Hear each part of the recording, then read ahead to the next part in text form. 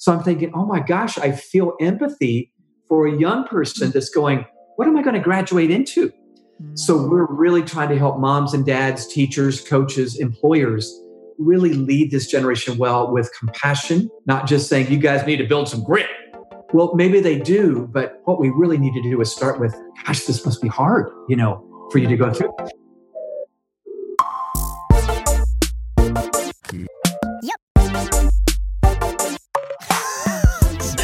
You got to bring up our fight. I mean, I'm usually right, but that's... It's not going to happen. Never, no way. Let's go back. Don't share that story. Hang on, did I go too fast? You just jumped to purpose, which is you. You're a visionary. I see your connection here. Love or work. Welcome to the Love or Work podcast. This is Jeff. And I'm Andre. Wow, what a great day we have in store for anybody listening. Yes, today we have some wise wizards. They drop some serious knowledge. I have lots of notes. But really, they've been doing this kind of work of family and leaders and growing a generation of leaders and launching Kids Well for decades. They have been married 39 years. Hello. They have adult children. I mean, this is a couple you want to listen to. Tim and Pam are awesome. Pam, when I was 19, I didn't talk about this in the actual interview, so I'm going to bring it up now. When I was 19, I had my first internship down here in Atlanta at this organization called Enjoy. John Maxwell was the founder of Enjoy. Enjoy doesn't even exist anymore, but back then. And I sat in a cubicle for the entire summer. And Pam literally Was she your boss? No, she sat directly across the aisle from me in another cubicle. Okay. And we didn't work on a bunch of things together, but it was like we just sat next to each other. And I learned all these things about parenting and marriage. And because I would hear conversations she was having with Tim behind the seat, because I'm just there and you just hear it. And what an incredible person, both of them. And taught me so many things early on. At the age of 19. And it was funny because there was a few things in this, which I've always kind of paid attention to what they're doing. And kind of on an outside, just kind of watching as their kids are growing up. And so I kind of asked some questions. I'm like, I wonder if they're going to talk about this or that. So I just kind of asked some probing questions. They did it. And they went all in. And very, very vulnerable conversation. Yeah, I cried. That's the level of vulnerability. Yeah. They cried. I cried. All right, so here we go. This is Tim and Pam Elmore. And I want you to look up a few things. First, he's got a book coming out that is ready for pre-order now called The Pandemic Population. And it is specifically for right now, post-COVID, with COVID, all the things. We should definitely pre-order this. I mean, I've had these conversations with you. I'm like, how is this moment in time going to affect our kids? You're like, I don't want to talk about it. But he's bringing it up. This is true statement. Because he stressed me out. Okay, next one that I want you to also look for. This is a free resource from them at growingleaders.com called Home Chats.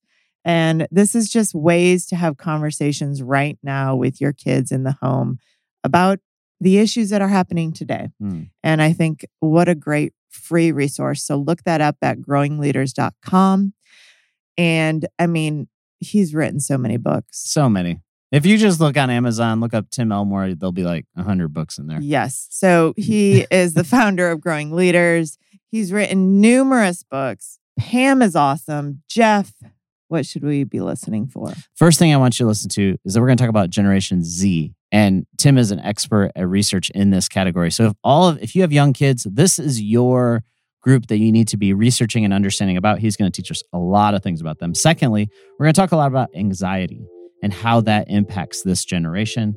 And number 3, we're going to talk about teaching our kids things that are not just timely, but timeless. I love it. Here we go. This is Tim and Pam Elmore.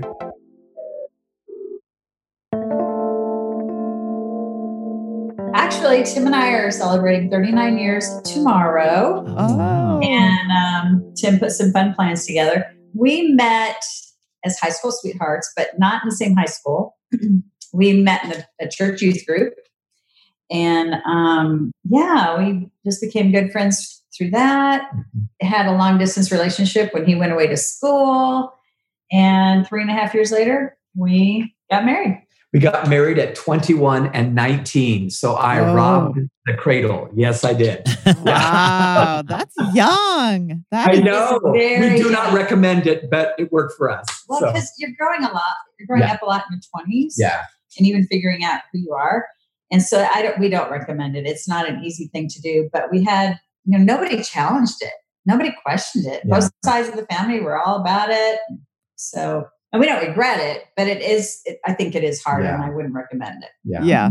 So explain that a little bit. You said you're growing up in your 20s. So you get married and then you instantly are growing together or trying to figure out yourself in the midst of that. Explain what you meant by that. Well, I think you're figuring out a lot about yourself, your personality, what you feel like you want to do with your life, what your dreams and goals are. And I think that's a lot in and of itself. Then you're sharing all that with another life. Once you choose to be married, your life is no longer your own. It's shared. And so you have, you've got to balance that out as well. Yeah, you're just figuring out a lot about your own self. And then you're sharing a life. You're sharing a life with somebody else. And you can't live selfishly at that point. And so it's just a lot to figure out and a lot to balance out. And, you hit some walls that are, kind of hard. I would say the key for us at 21 and 19 was to immediately figure out what intentionality looked like, because we both were pursuing our gifts and what we thought we should do with our talents.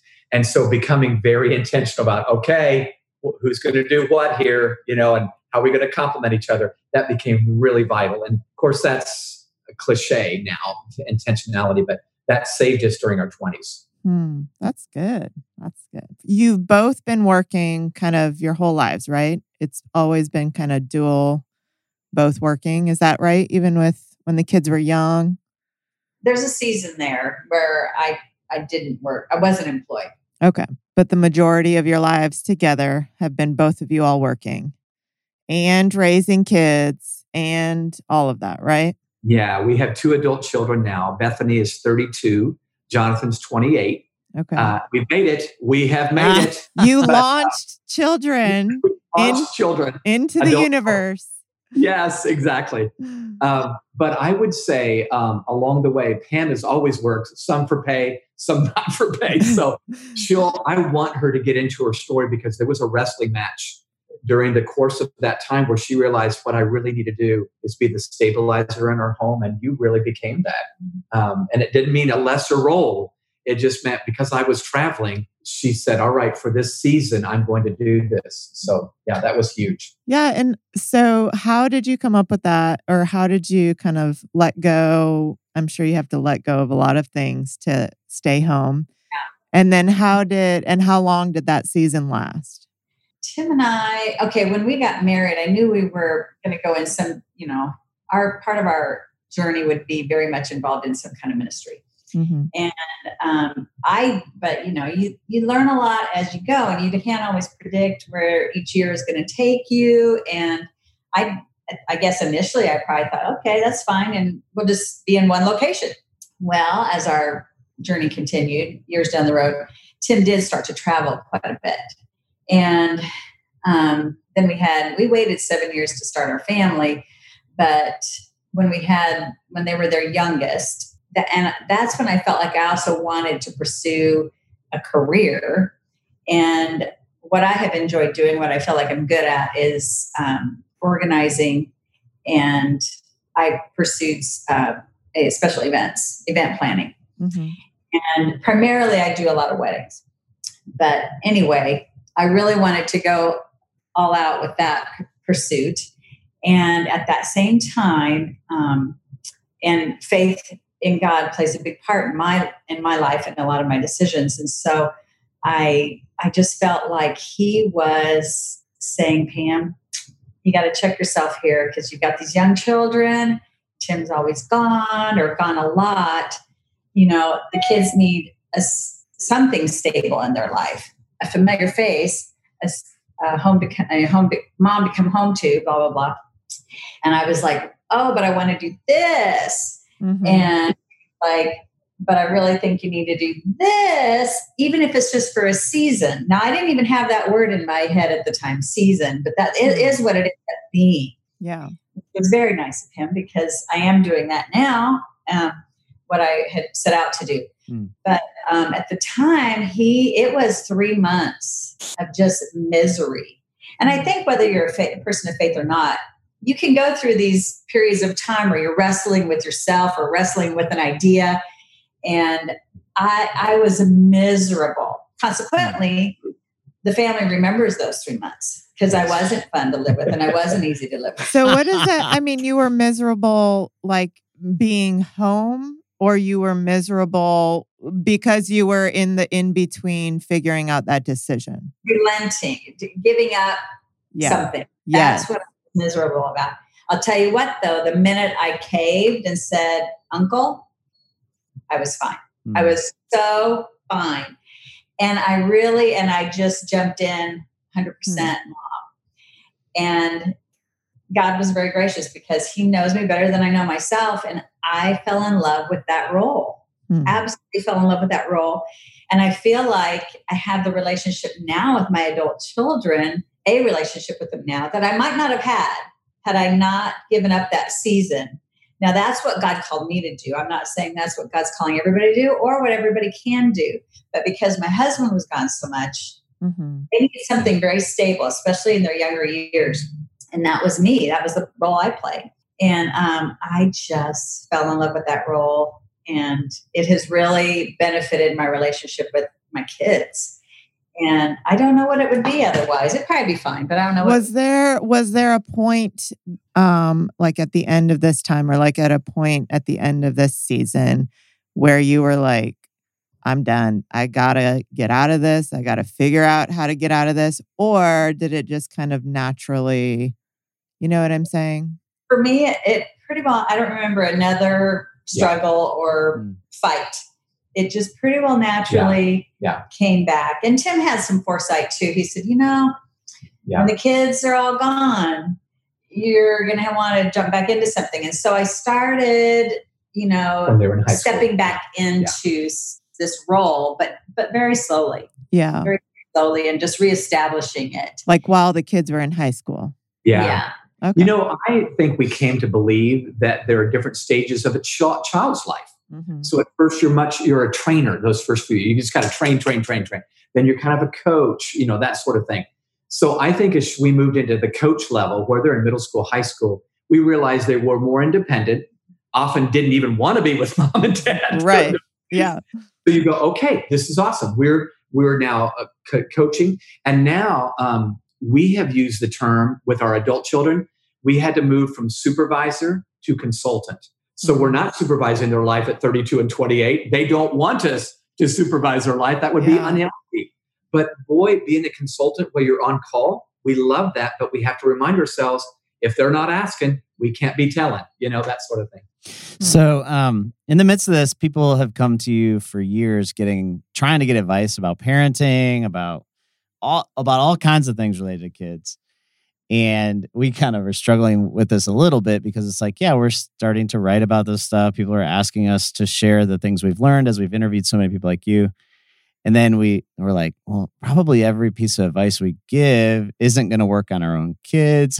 I'm curious, has there ever been these moments when you felt that tension between the things you're teaching and then you're like, oh, and then I think you said 2 kids that it didn't play out the same way that I just said. Yeah, absolutely. In fact, there's one big illustration that comes to my mind. So we tried to raise our children in a very healthy, well-adjusted home emotionally and intellectually and spiritually. But both of our kids, even though we raised them with 2 loving parents, have struggled with anxiety and depression, like so many from the millennial generation and Gen Z. So I'm talking about this, but I'm having to distinguish between anxieties and anxiety disorder. 2 very different things. Yeah. It would be very unvalidating to say to a parent, I felt anxious before. I lost my wallet last week and got very anxious. If their child's dealing with an anxiety disorder and losing the wallet is nothing near what they need medication for. So I have often had to say, and I got permission from both of my kids, can I share that you're, taking meds for the, oh, sure. But I know I better get permission because that's not fun to be an illustration on the air or in a book that yeah, I can sever a relationship real fast. Yeah. So yeah. we try to do that. I think that's a good segue into a lot of your research about Gen Z and just kind of, I think you've stated that it is the most anxious generation in modern history. I'd love, first of all, tell me what's the age of Gen Z, like the years, and then talk a little bit about that anxiety that you're seeing. Okay, sure. So Gen Z would be the youngest population that we're measuring today. The Alpha generation are the youngest kids, but they're too young to survey. So they're the babies and toddlers, you're saying? Yeah, exactly. So Okay. Gen Z would be the kids that pretty much have a memory of the 21st century, no memories of the 20th century. Elementary school. Yeah. And high school. And high school. Okay. And maybe even early college. So if you think about it, the 80s and 90s was when the millennials were growing up. And it's so funny, I'll still work with athletic programs where the coach will say, the football coach will go, I'm still trying to figure out my millennial athletes. And I go, sir, the millennials are your assistant coaches right now. Yeah. You're on to Gen Z. That's right. So they're way behind. So Gen Z would be a group of a population of kids that have grown up with anxiety disorders much more frequently, panic attacks, depression. Not all, but a growing population. They've seen, if they were born at the beginning of this century, this is the third economic downturn they're facing. Now, they were babies in the beginning, but they looked up at mom and dad and saw them anxious about the dot-com era bubble bursting. And then you all remember the 2008, 2009 recession. And now here we are in another one. So I'm thinking, oh my gosh, I feel empathy for a young person that's going, what am I going to graduate into? So we're really trying to help moms and dads, teachers, coaches, employers really lead this generation well with compassion, not just saying you guys need to build some grit. Well, maybe they do, but what we really need to do is start with, gosh, this must be hard, for you to go through. So I recently finished a book called The Pandemic Population. And one of the chapters is on what can we learn about leading Gen Z from the Great Depression kids? Yeah. My dad turns 90 this year. He grew up in the Great Depression, World War II. Well, the parents back then were very much saying, we're expecting resilience. We're expecting resourcefulness from you. Yeah. And he said, we did it because that's what they said we needed to be. And I thought, maybe that's what we need to do with our kids today. Okay, so that is very interesting because one of the things that resulted out of that generation was a whole generation of people that just stayed.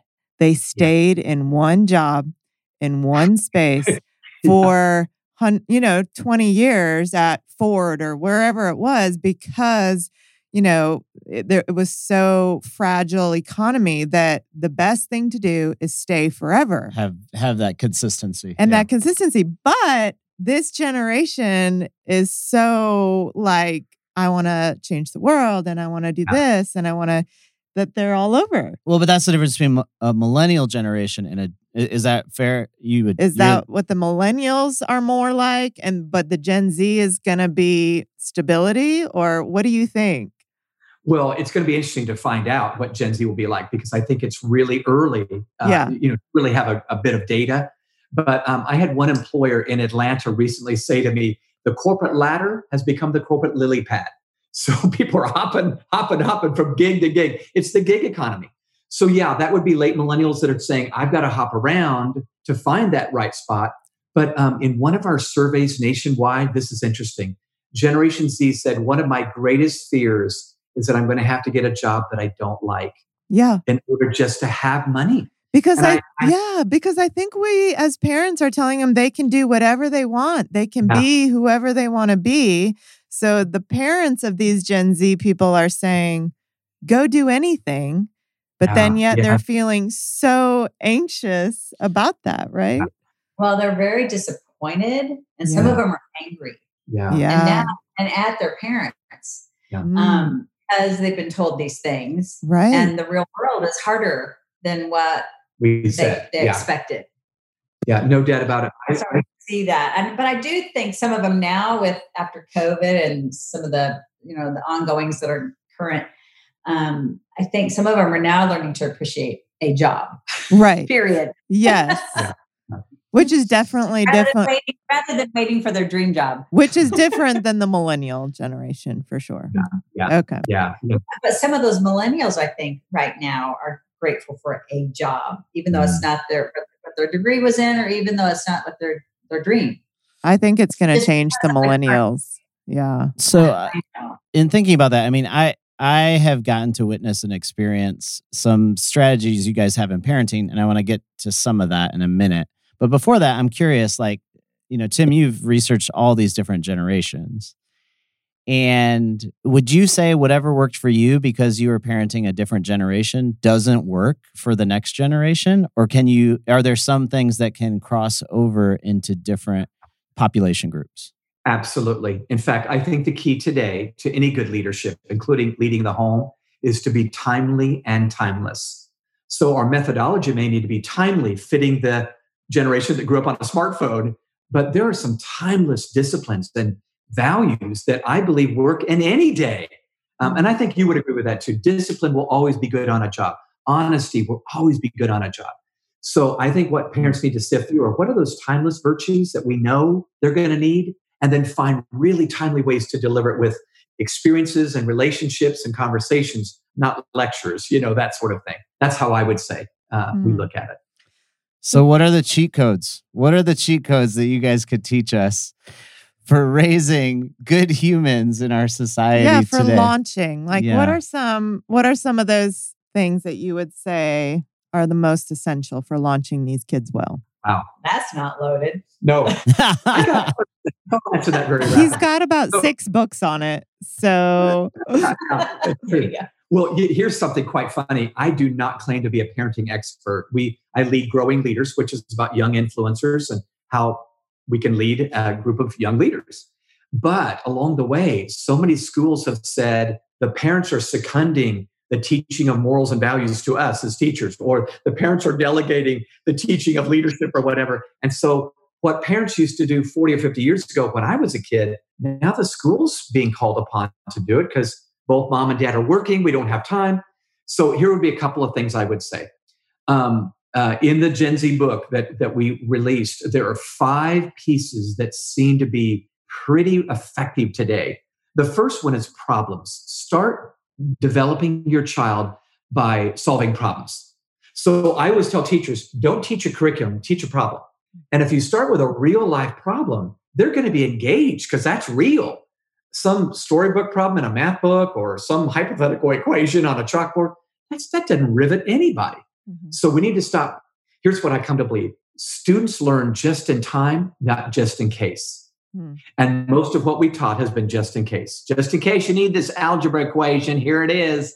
Well, the kids are going, I'm never going to use this algebra. We don't care. Yeah. Yeah, exactly. Yeah, you must have said that in high school. Oh, yes. Yeah.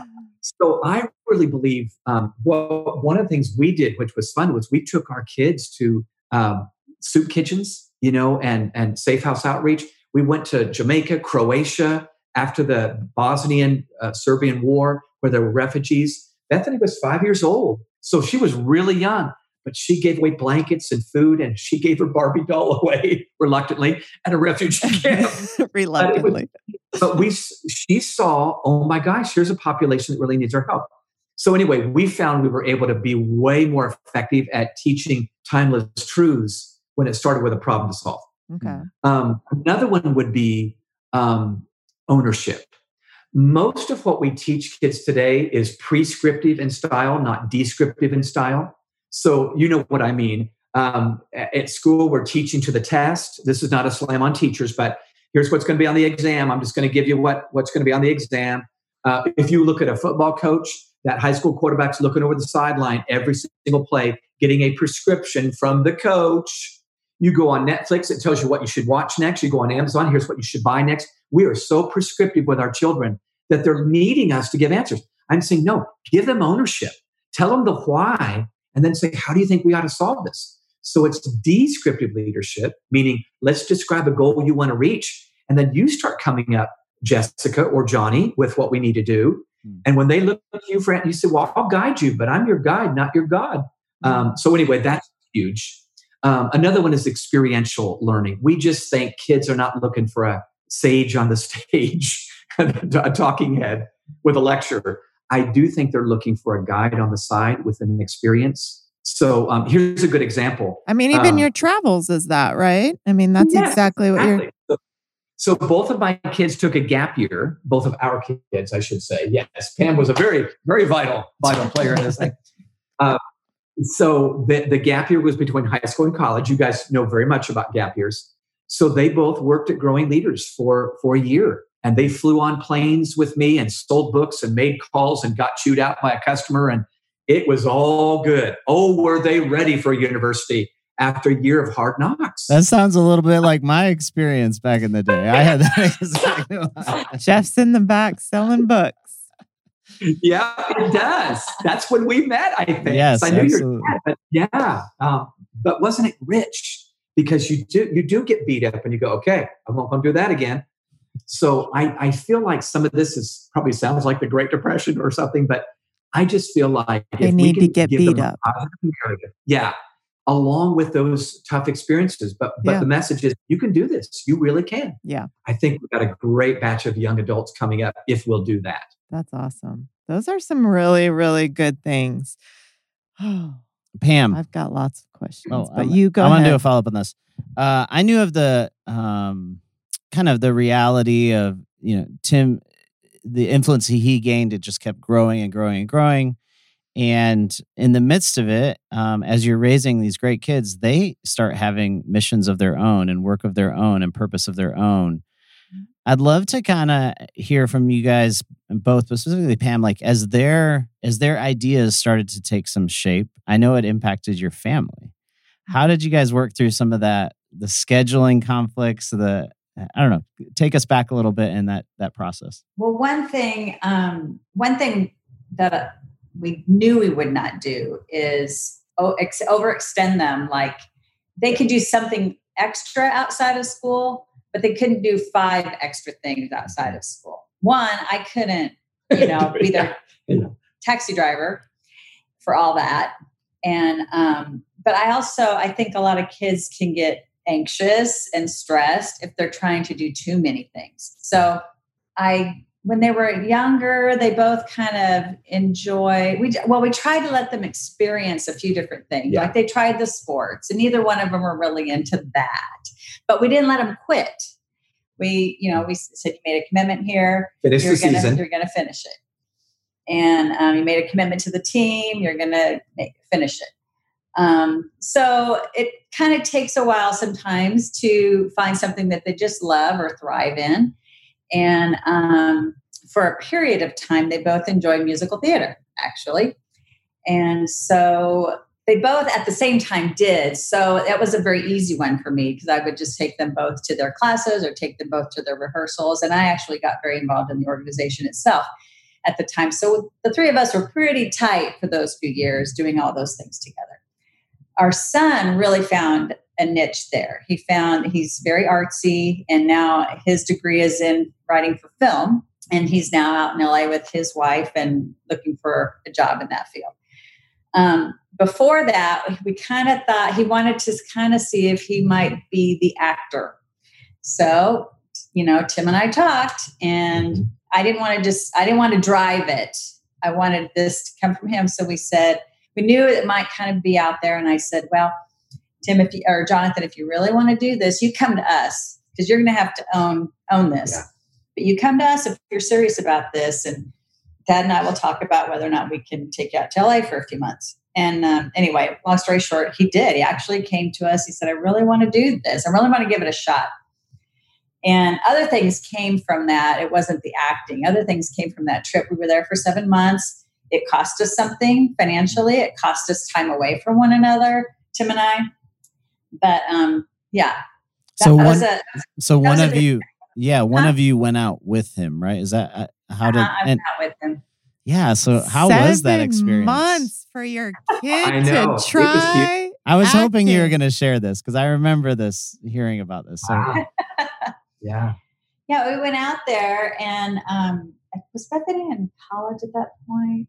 She was high school independent, had a car, had a job.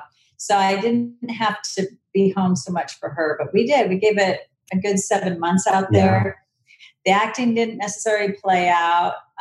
He made a decision at that time. He wanted to be behind the camera rather than in front of the camera. But that was a big revelation that might not have happened had he not gotten experience in that field. And out there in that industry. So those were... I scheduled as many speaking events in LA as I possibly could to see my wife and my son during that period of time. Oh my goodness. Jonathan and I look back on that, and that was fun. It was a fun memory. It was a fun experience, and we made some friends. And so, you kind of do outlandish things once in a while, but it benefited. It really did. Yeah. I would say one other thing that we did that Pam and I were both a part of was when our kids entered that rite of passage year, about 13 years old, we lined up mentors for them. Bethany was our firstborn, so she was the first one to hit 8th grade. And so I remember sitting down with her one night and explaining rite of passage, what it meant to move from girlhood to womanhood. And we chose 6 women that would be one-day mentors for her that next year. Women that she thought were really cool and women that Pam and I both admired as wonderful female role models, most of them working women. And Bethany spent a day with them. Whether if they went to work, she went to work with them and actually sometimes was put to work. In fact, you'll love this story. Sarah was the very first lady that Bethany got to be with for a day. Sarah is a registered nurse and at the time worked in the maternity ward at the local hospital. So Bethany went as an 8th grader into the maternity ward, was helping women give birth to babies between 9 and 3 that day. It was crazy. That's amazing. That's amazing. Talk about experiential learning. And of course, she really had a heart for babies too. She still does. But after that, Sarah took her to a class for unwed mothers that Sarah taught for teenagers that were pregnant and probably didn't want to be. And then at dinner time, Sarah's life message was handling her sexuality wisely, not just, being flippant with your sexuality. Well, can you imagine how that message just sunk in that particular day of pain? She literally saw a woman give birth. Message clear. That's amazing. Those were, we discovered it, as you, I'm sure, know. By the time they reach their teenage years, the voice of the parents' influence goes down. The voice of others tends to go up. We just were leveraging other people who had great values that could echo what we knew they needed. And it would be another voice joining ours in the chorus. That is amazing. Tell us what you think. I mean, you kind of talked about the pandemic book that you're coming out with. What do you think that this COVID thing is going to do to our, what is the biggest thing you see this post-COVID experience happening for our kids? I mean, schools canceled, parents and kids and are all stuck in houses together. The divorce rate post-COVID is already going up. What is happening? What is the biggest effect that is going to happen to our kids? You know how to ask loaded questions, don't you? I'm just trying to gain your wisdom over here. Well, yes. Here's what I would say. So I did some digging on this. What's already happening? Are we seeing any signals early on? And one of the chapters in the book is what are the positive and negative impacts of COVID-19? I think it could be positive and negative, or positive or negative based on how we lead them. So already you're absolutely right. Mental health issues, they already feel postponed. Now they really feel postponed. Those are going to be realities we need to face. Yeah. But if we lead them well, I think we're going to see a springboard of entrepreneurs. Because if you think about it, when you've got time and you have to be creative, the Great Depression back in the 1930s sparked so many entrepreneurs. Why? They were out of work. They had to create something. They needed income. Yeah. So figure it out.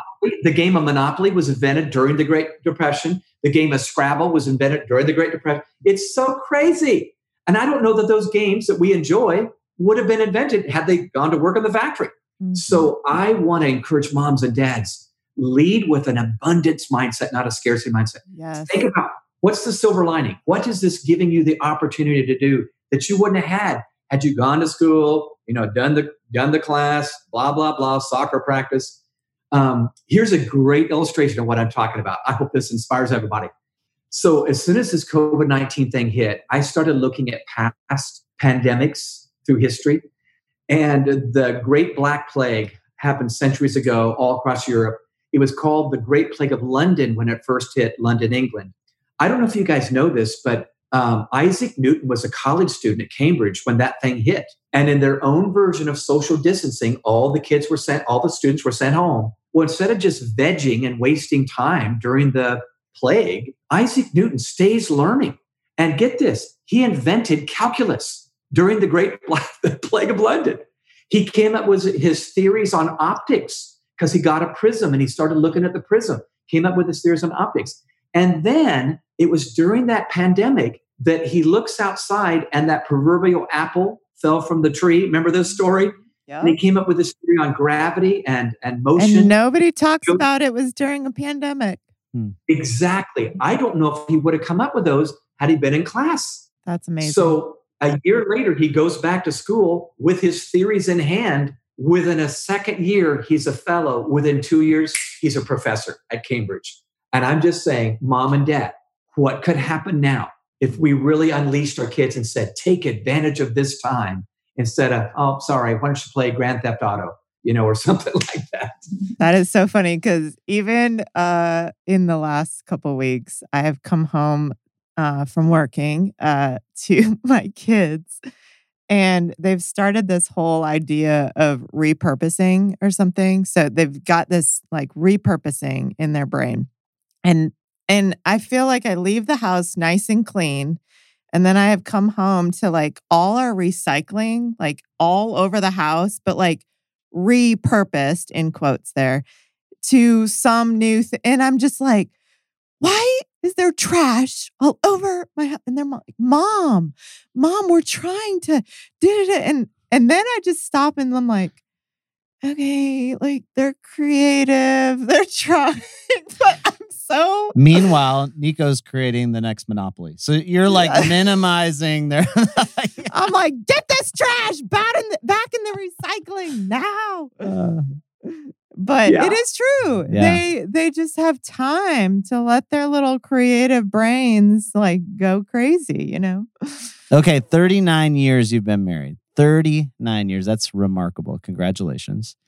What are some things that you've learned that have continuously brought you together that we could learn from? First of all, this is not a fair answer. I found the easiest person in the world to love. I mean that. Pam is just the kindest, most thoughtful. Jeff, you've worked with her, so you know what I'm talking about. So I always tell her, you're so easy to love. So that's one good thing. So point number one, everybody listening. So that doesn't work for us. No. He literally just did the first point. Compliment your partner. Oh, hang on. Let me write that down. As possible. Yeah, you literally just did it. Capture that. It helps. It does help. There you go. All right, go ahead, Jim. I think some of our answers would be predictable, but they're worth saying out loud. We really have tried to do a weekly date. I'm looking forward to tomorrow night's date, and I've already picked out 2 places we want to go: one for brunch, one for dinner. But that's fun, and I love to do that because it's one of your love languages is just tangible gifts. Well, we've talked a lot about how I stayed home, Tim traveled, but with all that said, we did make it a point and still do to date each other. Yeah. And I think that's been a very healthy thing for our kids to witness. They know we are the priorities for one another even before they are, although their needs are greater for certain seasons of life. So we did always make that a priority, and the kids knew that was a priority, and because we want that to be a priority for them when they choose to settle down with somebody. That's how it works. I would say one other thing. Pam mentioned earlier how much I traveled, and I do travel a lot. In fact, if I look back with any regrets, one would be I probably should have traveled less. I'll never forget one time Jonathan was about 12 years old, and I said, "Would you let me know, buddy, if you feel like I'm traveling a little bit too much?" I think a week later, he said, "Dad, I think you're traveling a little bit too much." And so I remember going back to the Growing Leaders team and saying, "How can we maneuver this?" Yeah. And this is funny. Remember when Bethany was like 3 years old? Pam and Bethany drove me down to the airport in San Diego. And Bethany looked around inside the little restaurant. We got there early enough to have breakfast with you. Yeah. Bethany looked around the airport and she goes, Dad, do you live here? Oh, boy. I know. Oh. There is a sign I'm traveling too much. Yes. Those kids know how to put the dagger in. And then you get out of the know. car, you're waiting in the airport, and you're just sitting there going, what am I doing? I And know. she said it very innocently. Yeah. She wasn't trying to slam me. Yeah, no, but boy, it was both of us. But here's what grew out of that. When I started growing leaders, I remember giving Pam veto power on the trips. Now, she really never much took advantage of it, but she knew if I needed to say, don't go, or we need you here for the school play or whatever, I'd be back. We started a Hatchet committee that I learned from John Maxwell, who I worked for. The Hatchet committee was a committee that Pam sat on, and we looked at the trips for the next month or something, and she could say, yes, yes, no, no, no, yes. But that does require one of the parents to really look forward, yes, at least in our situation, because his calendar can get booked a year or two in advance. Yeah. And I got to predict, okay, our kid's graduating, or there's this event or that event. He can't miss this. And sometimes it's hard. Sometimes it's really hard. But that's usually where I would raise a flag. Yeah. Most of the time they had free reign, but those were things I would raise a flag on. Or making sure the family vacation gets on there, Yeah, yes. Before everything else. Yeah. Before. That's right. Exactly. One of the things that I've appreciated most about this woman is, I'm going to try to say this. She was aware of the calling that I sensed. I know I'm trying to over spiritualize this, but a real sense of calling to the emerging generation. Meantime, Pam and I are trying to raise an emerging generation in her own home. Yeah. And Pam worked, she would say, I never want to get in the way of the calling I feel like you have. And that was how so I believe both of us have gifts, and she's got a calling just as important as mine. I really believe that. But I remember she would say, I never, ever, ever want to get in the way of that. And I have been so grateful. I cannot outdo her. Well, I do think in that. Because and that is very true. I've always lived by that. But I do think for the few times that I have had to say, I can't do that, he didn't hesitate, but to pull back. So when I did raise my voice, it was her, because I didn't whine about it every day, Yeah, true. And when our kids were younger and he was traveling and I had a hard day with one of the kids, especially a teenager, sometimes he'd have to get on the phone. Yeah. We would have had him on Zoom or Skype at the time, but we didn't have it. Right. And, have that, be that second voice to reiterate what I was saying and to back me up. One thing we learned recently that might be helpful for listeners is both of our kids are adults now. So Bethany is telling us, she's a counselor, she's a therapist. So she totally gets the psychology and the human behavior of everything going on. She let us know that when I traveled, when I would get home, my time at home I would really try to focus on Pam and the kids immensely. And she goes, Dad, you were fun then. You'd get home and you were the clown. You were the fun guy, tucking us in, acting out stories at bedtime and, all this other stuff. So when I'd leave, her fun buddy left. She said that. And then of course, Pam's the bad cop, that stayed home, so that wasn't good, but she's maneuvered her way through it. But I just got that revelation recently that she had to navigate as a little girl. My buddy left. I don't think it would have mattered as much if Dad wasn't so special, but he was special and he was fun. So it was a buddy walking out the door, and I don't think little kids can perceive that. That like, how long is he is he coming going to be back? gone, or is he coming back? And so we didn't, God will make up for our mistakes, but that has been a new, can you tell, refresh reality for us. I mean, and she shared it. She shared it recently with me, and of course I got emotional. And she wasn't. She goes, Dad, this is not a blame thing at all. I just am realizing as I navigate male relationships, I've got this inside. She's learned. She's been pretty independent person anyway. But she's just learned that. Yeah. I love a man in my life, but I don't need a man in my life. Yeah. So we're wondering why. Yeah. She's asking herself why, and she's reflecting on some of these things. And she's not. For her to share that with us. Yeah. It's big. Well, it wasn't in judgment at all. It was just like, this is helping me understand some things that might be holding me back a little bit. And so that's all good. Yeah. But it's been really a great revelation for me as I talk to parents and talk about, you don't quite know what's happening in the hearts of your children. Yeah. So you just got to do what you know is your true north, what's your moral compass inside, and stick to it, because I think I probably did travel a bit too much.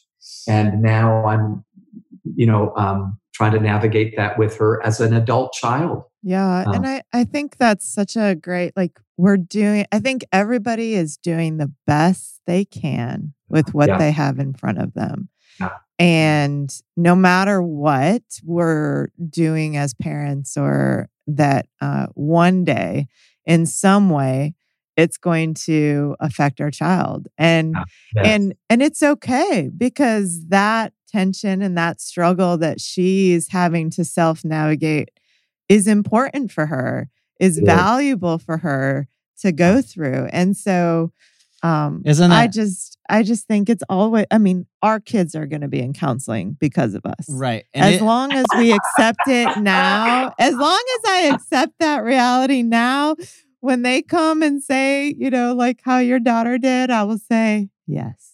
Isn't that I think that's a sign of a very healthy person. Your daughter that is going through the process of going, okay, here's how I was raised. Here's what I loved about the ways I was raised. Here's the ways that I want to do something different than the way that my parents are. Yeah. My greater concern is when adults don't go through that process. That means that they're actually not having self-actualization. They're not. Or going through counseling. And the fact that you already have a open enough and good enough relationship, you still do, that she's willing to have the conversation with you, which is beautiful. I think that's a testimony to your relationship. Yeah. And I think one thing that has been helpful, and Tim's always been this way, hopefully I have been too, but when your adult children do share things with you, hopefully they do, it always feels safe, so they can, that you receive it, that you don't just get defensive, that you receive it, and you both grow from it. Mm-hmm. Tim and I are growing even still, even though our kids are gone, we're still growing a lot. I'll tell you one thing I wasn't expecting was, and I've got some friends in the same life station as myself, girlfriends, and we've got all these adult children out on their own. And we're like, I think it's harder being parents of adult children than it ever was of them when they're in your home, because now you're always thinking, do I say anything? Do I have permission to say anything? Do they want me to say anything? And if you say something, how do I say it? Yeah. And what I'm finding more than anything is, and we are proud of our kids, but I don't say it as much as I used to say. Yeah. Mm-hmm. We're consultants. Yeah. And we have adult conversations, but they have to make some of the decisions, and you have to sit back and kind of watch them fall and know they're going to fall because they made that decision. And so you just bite your lip and pray and let them grow. Let them grow. Here's an illustration of this, what happened just 2 weeks ago or 3 weeks ago. So when the protests began happening, and we are so glad about the good that's coming from the protest. But I do a blog 3 times a week. So I decided I'm going to do a blog on this. This is a timely, relevant cultural issue. But I said, I want to send it to my daughter, Bethany, before I post it. Well, I did my blog and I felt very good about it. I had 3 very good insights, sent it to Bethany. And I said, Bethany, I want your feedback. Well, she's now thinking it through. And here's this 32-year-old talking to a 60-year-old. So Bethany was up to our house the Sunday night, and I really had to lean in and say, Bethany, I'm serious. I really want your feedback. And I was very proud of her because she goes, well, Dad, it's a really good article, but I don't think we need a white male telling us how to protest right now. And I bit my lip and I said, okay, talk to me. And she was so good at tutoring me. I'm going to cry again. She was so good at tutoring me on, here's what we need. We need to hear you say, I'm ready to listen. we need to hear you say, I don't think I did it right. My generation, blah, blah, blah. Well, the thing I posted got so much good feedback thanks to my daughter. They didn't need to hear me say, here's what you need to do right now. And so I texted my daughter. I said, Bethany, you have been my tutor. That's what I hope every parent listening right now gets to experience a taste of when your kids are older. But I think it means you swallow your pride and your ego and you go, okay, what can I learn from you now it's reverse mentoring is what it is. Wow. Yeah. All right. That's a great way to wrap it up. Yeah. We are going to our last question. Is it possible to change the world, stay in love, and raise a healthy family? A resounding yes. Is it hard? Is it work? Yes. But the rewards, just like raising kids, the hardest job in the world, but the rewards are tremendous. And it's a lot to juggle. I would just say communicate. Yeah, that's with huge. your spouse. The fewer surprises, the easier it is. Yeah. So Yeah. the farther you can look ahead and plan well, the better it is. You got to be on the same page. Yeah. Or you're going to constantly be throwing up surprises in each other's faces. Yeah. And that never goes well. Yeah, we bought into a couple of phrases that have guided us well. One is the further out you can see into the future, the better decision you make today for your family. So when you do look out, you say, okay, this is the story I want to tell years from now. So that's huge. But then we also bought into a phrase that our mutual friend, Andy Stanley, has said about making sure that you want to build a home that your kids want to come back to, along the way. So we just have tried to do that. And Andy has said, the most important thing you do in life may not be something you do, but someone you raise. And I know you all believe that too. So Pam really, we both did, but Pam really practiced that. And I think we've got two wonderful influencers, primarily thanks to you. So that was big. Here's one other thought that I have that might be helpful. I feel like along the way, even though it wasn't just one date that we said we're making this decision today, we got out of the right versus wrong battle and got into the life versus death battle. Meaning good versus evil, life versus death, and here's what I mean by that. We decided what were the things that would breathe life on our kids. Let's do those. They're going to make mistakes. They're going to do the wrong thing. Of course they are. They're humans just like we are. In fact, we made mistakes. But when you get out of the good versus evil and you get out of the right versus wrong wars that often take place in families where one person's right and one person's wrong, and you get into the life versus death. So it's one of our habitudes. I'm going to share this little habitude. Quarterbacks and referees. So if you go to a football game, you immediately see two very clear leaders on the field. One is a quarterback. He's moving the ball down the field, scoring a touchdown, handing the ball off, making sure that progress is made. The referee is calling fouls, throwing flags, making sure there's the right number of people on the field. I have found that it's easy to start raising your kids as a quarterback and you turn into a referee. By the time they reach middle school and high school, foul, out of bounds. And I think the key is life versus death. You stay a quarterback all the way through their high school years. And you quarterback that family, you quarterback that family, you quarterback that family so that it's safe to bring stuff up that wasn't so good along the way. Yeah. And they know you still want to score. Yeah. So. I like that about what will breathe life to our kids. Yeah. That's beautiful. Yeah. That's a really beautiful way to put it. Well, thank you guys. Oh, Pam, did you have something? I was just going to say, keep home very, very, very safe. Yeah. So that they will talk. Yeah.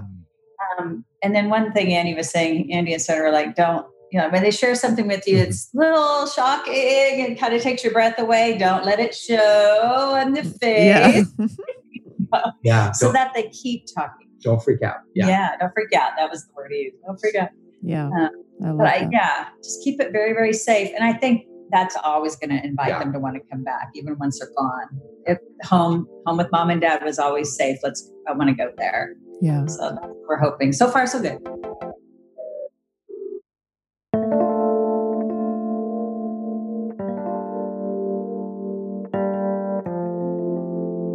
now it's time for the breakdown. Wow. There's a lot of things in here. I have like a lot. I mean, he's written so many books, so he's got like all these like principles and points. Number one, number two. It's so good. So there's all those things you can get from him. But what really stuck with you as a parent, Andre, Jean? Oh, the parent factor. One of the things that really stuck with me is the question, what will breathe life to our kids? That to me was like stopping this right, wrong behavioral like issue, dealing with behaviors versus dealing with your soul, your spirit, what brings life and what crushes the soul. That's hard to do. It's hard to switch the parenting mentality from that. Yeah, because early on you do have to teach you right and wrong. Yeah, the younger years you definitely do, but and then somehow is there has transition. to be this blend into like, okay, and I want to add to that. He said this thing at the end: the further out you see into the future, the better decisions you make for your family. And so there's a point at which it's like it's not about whether they can just go potty in the toilet yet. You start looking further beyond, and you go, okay, what is the child I want to raise? What kind of human do I want them to be? How, where are we taking this family over the next 20 and 30 years? It's so hard to think that way. But when you have a longer term view, you make better short term decisions. Yeah. It's almost like starting with the end in mind. Right. Because normally when we have short term decisions, we're like, okay, what do we want them to do tonight? We want them to clean their room. Everything becomes all about do this now, do it. This is right. This is wrong. But when you have a longer view, you're like, okay, I need to stop whatever I'm doing to teach them something bigger that I'm trying to instill into their mindset. Right. Like what he was saying, either about problem solving or ownership or, like the bigger concepts that we're trying to teach. So if it's just clean your room, it's not really just that. It's about ownership, how we take responsibility for the things that we care for, how we want things to, you know what I mean? So it's like changing the conversation and being willing to take the time. And that's hard. I think sometimes you just freaking want them to clean the room. I think that is the thing that's the hardest. Yes. Because in the short run, you're like, just do what I say, Right. But really, it's like, is that what we really want as a bunch of kids that do what we say only? No, we want to be the why. We actually want our children to be thoughtful and have reason and understanding and think about others. And, there's bigger principles we want instilled in their lives. Yeah. The other thing that stuck with me is near the end of the interview, when they just started unpacking all these things that they're learning right now because their daughter's communicating with them. The adult child coming back and talking about that. Yeah. That was heart-wrenching.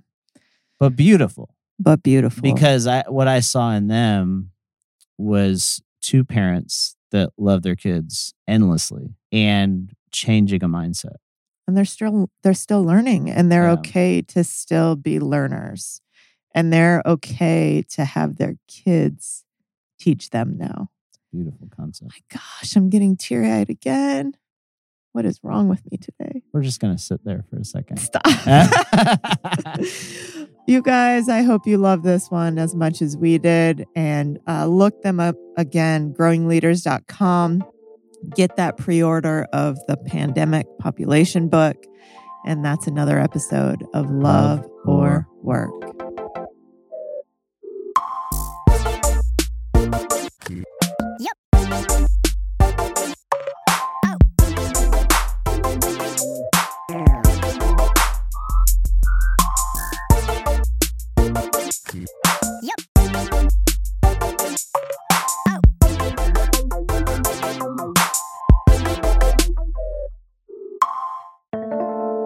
This episode was produced by Matt Owen for Soul Graffiti Productions.